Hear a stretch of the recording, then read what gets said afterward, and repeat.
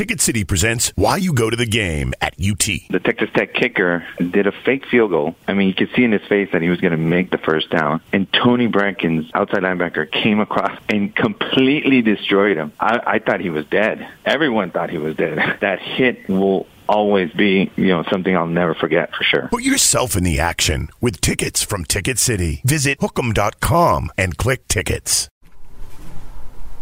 Welcome to Longhorns Unfiltered, Texas 31, TCU 16. Cedric Golden here with Kirk Bowles, Danny Davis, and Brian Davis.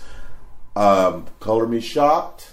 I did not pick the Texas Longhorns to beat the TCU Horned Frogs, but they did it, and they did it in convincing fashion. Duck, why?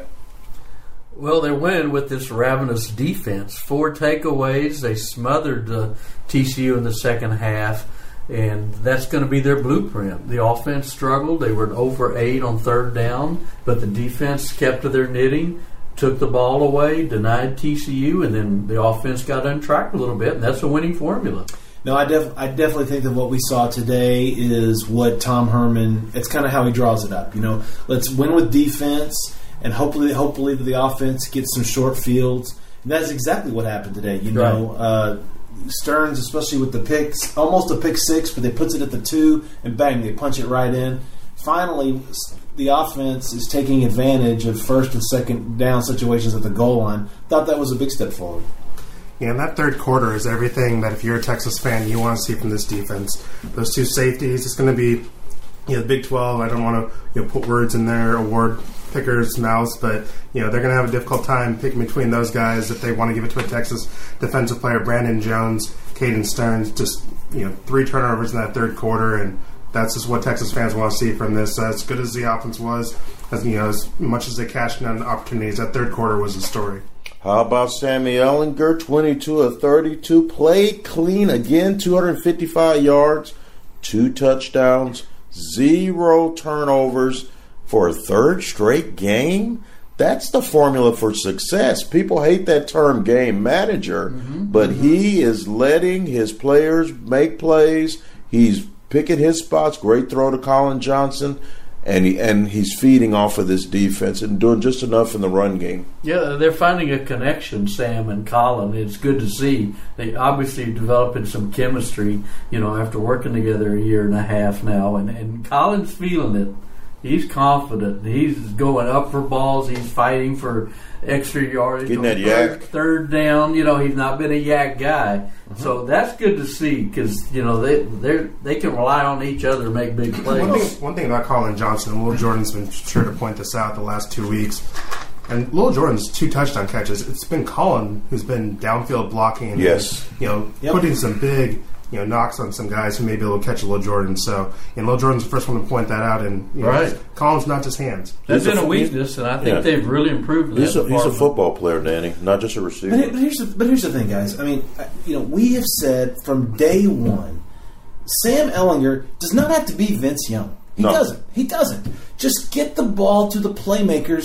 And where they have an ability to try to make something happen. And that is exactly what has happened 2 weeks in a row. You get the ball out to Colin Johnson. You get it to Little Jordan Humphrey. Get it to them where they can work with it and just let their athleticism take over. The checkdowns to Trey. Yeah, I mean, to me, again, those were great decisions. On the 3rd and 8. Yes, absolutely. So, no one is expecting Sam Ehlinger to be Vince, Colt, or those 2 players combined, right? I mean, yes, you're right. They hate the term game manager, but that's not a bad thing either. Mm-hmm. It's just not the way this team is built. Well, game managers can win championships. Yes, right. Absolutely. Trent Dilfer won a Super Bowl as a game manager, especially with a defense like this one. Well, I know this is a family show, but I'm going to have to say the P word. Oh, you are? Yes, I am. Prosperity. That P word, Brian. Woo! What will they do now? They are winning games, and now all of a sudden people are kind of expecting them to win. They're going to Bill Snyder Family Stadium at K-State, which has been a house of horrors. Way better teams than this one have gone in there and gotten beat. K-State lost 35-6 to West Virginia on tonight. What do you think is going to have to happen for them to keep their heads small and regular size and not go in there and stub their toe in a winnable game? Well, I mean, there's no doubt that I want to say that this team is different, and I think right now you might have to say maybe they are, right? And if this team truly is different, this team goes to Manhattan and takes care of business. But just like you said, very good Texas teams have gone there and lost. But right? This is not your grandfather's K-State team. That's true. No Colin Klein. It's just run by your great-grandfather. It may be the grandfather. That's the coach. Good point, Brian. But wow. They are not looking like a good team. They're not. No. And usually those are good teams and well-coached teams that beat Texas when they go to Manhattan. I don't have that confidence in K-State. And this team is hungry. It's just like Chris Nelson rubbing the belly, which I love. I think that's a great little gesture, and Gary Johnson was picking up on it too, because they're not fat and sassy. They're hungry because they haven't been there before. Danny, what stood out to you offensively tonight besides Colin Johnson? I know he was the offensive hero, but what else stood out to you on that offense?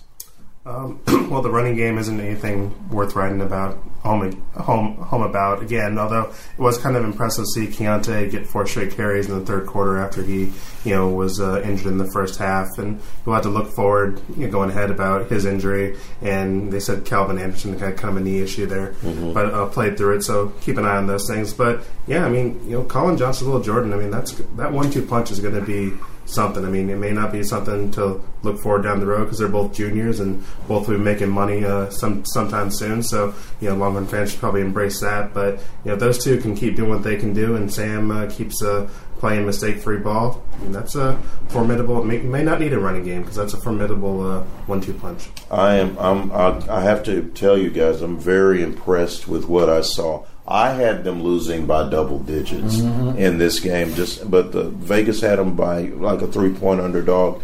They showed up, they balled out, they hit, they made big plays. And the one thing that we haven't talked about that I really noticed is they made mistakes and didn't pout about it. They came back. Devontae Davis gets toasted on a pump fake.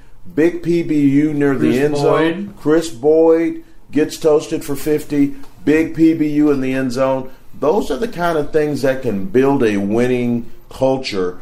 When bad things happen, you come back and don't let it get you down. I don't think we saw that under Charlie Strong, and we didn't see a whole lot of it under Tom Landry. No, you'd see bad body language, and you would think, okay, now what's going to happen? And you don't see that with his team. And I think a big part of that was these talented freshmen that have come in, like Josh Moore, like Caden Stearns, like B.J. Foster. They're not just playing; they're balling out.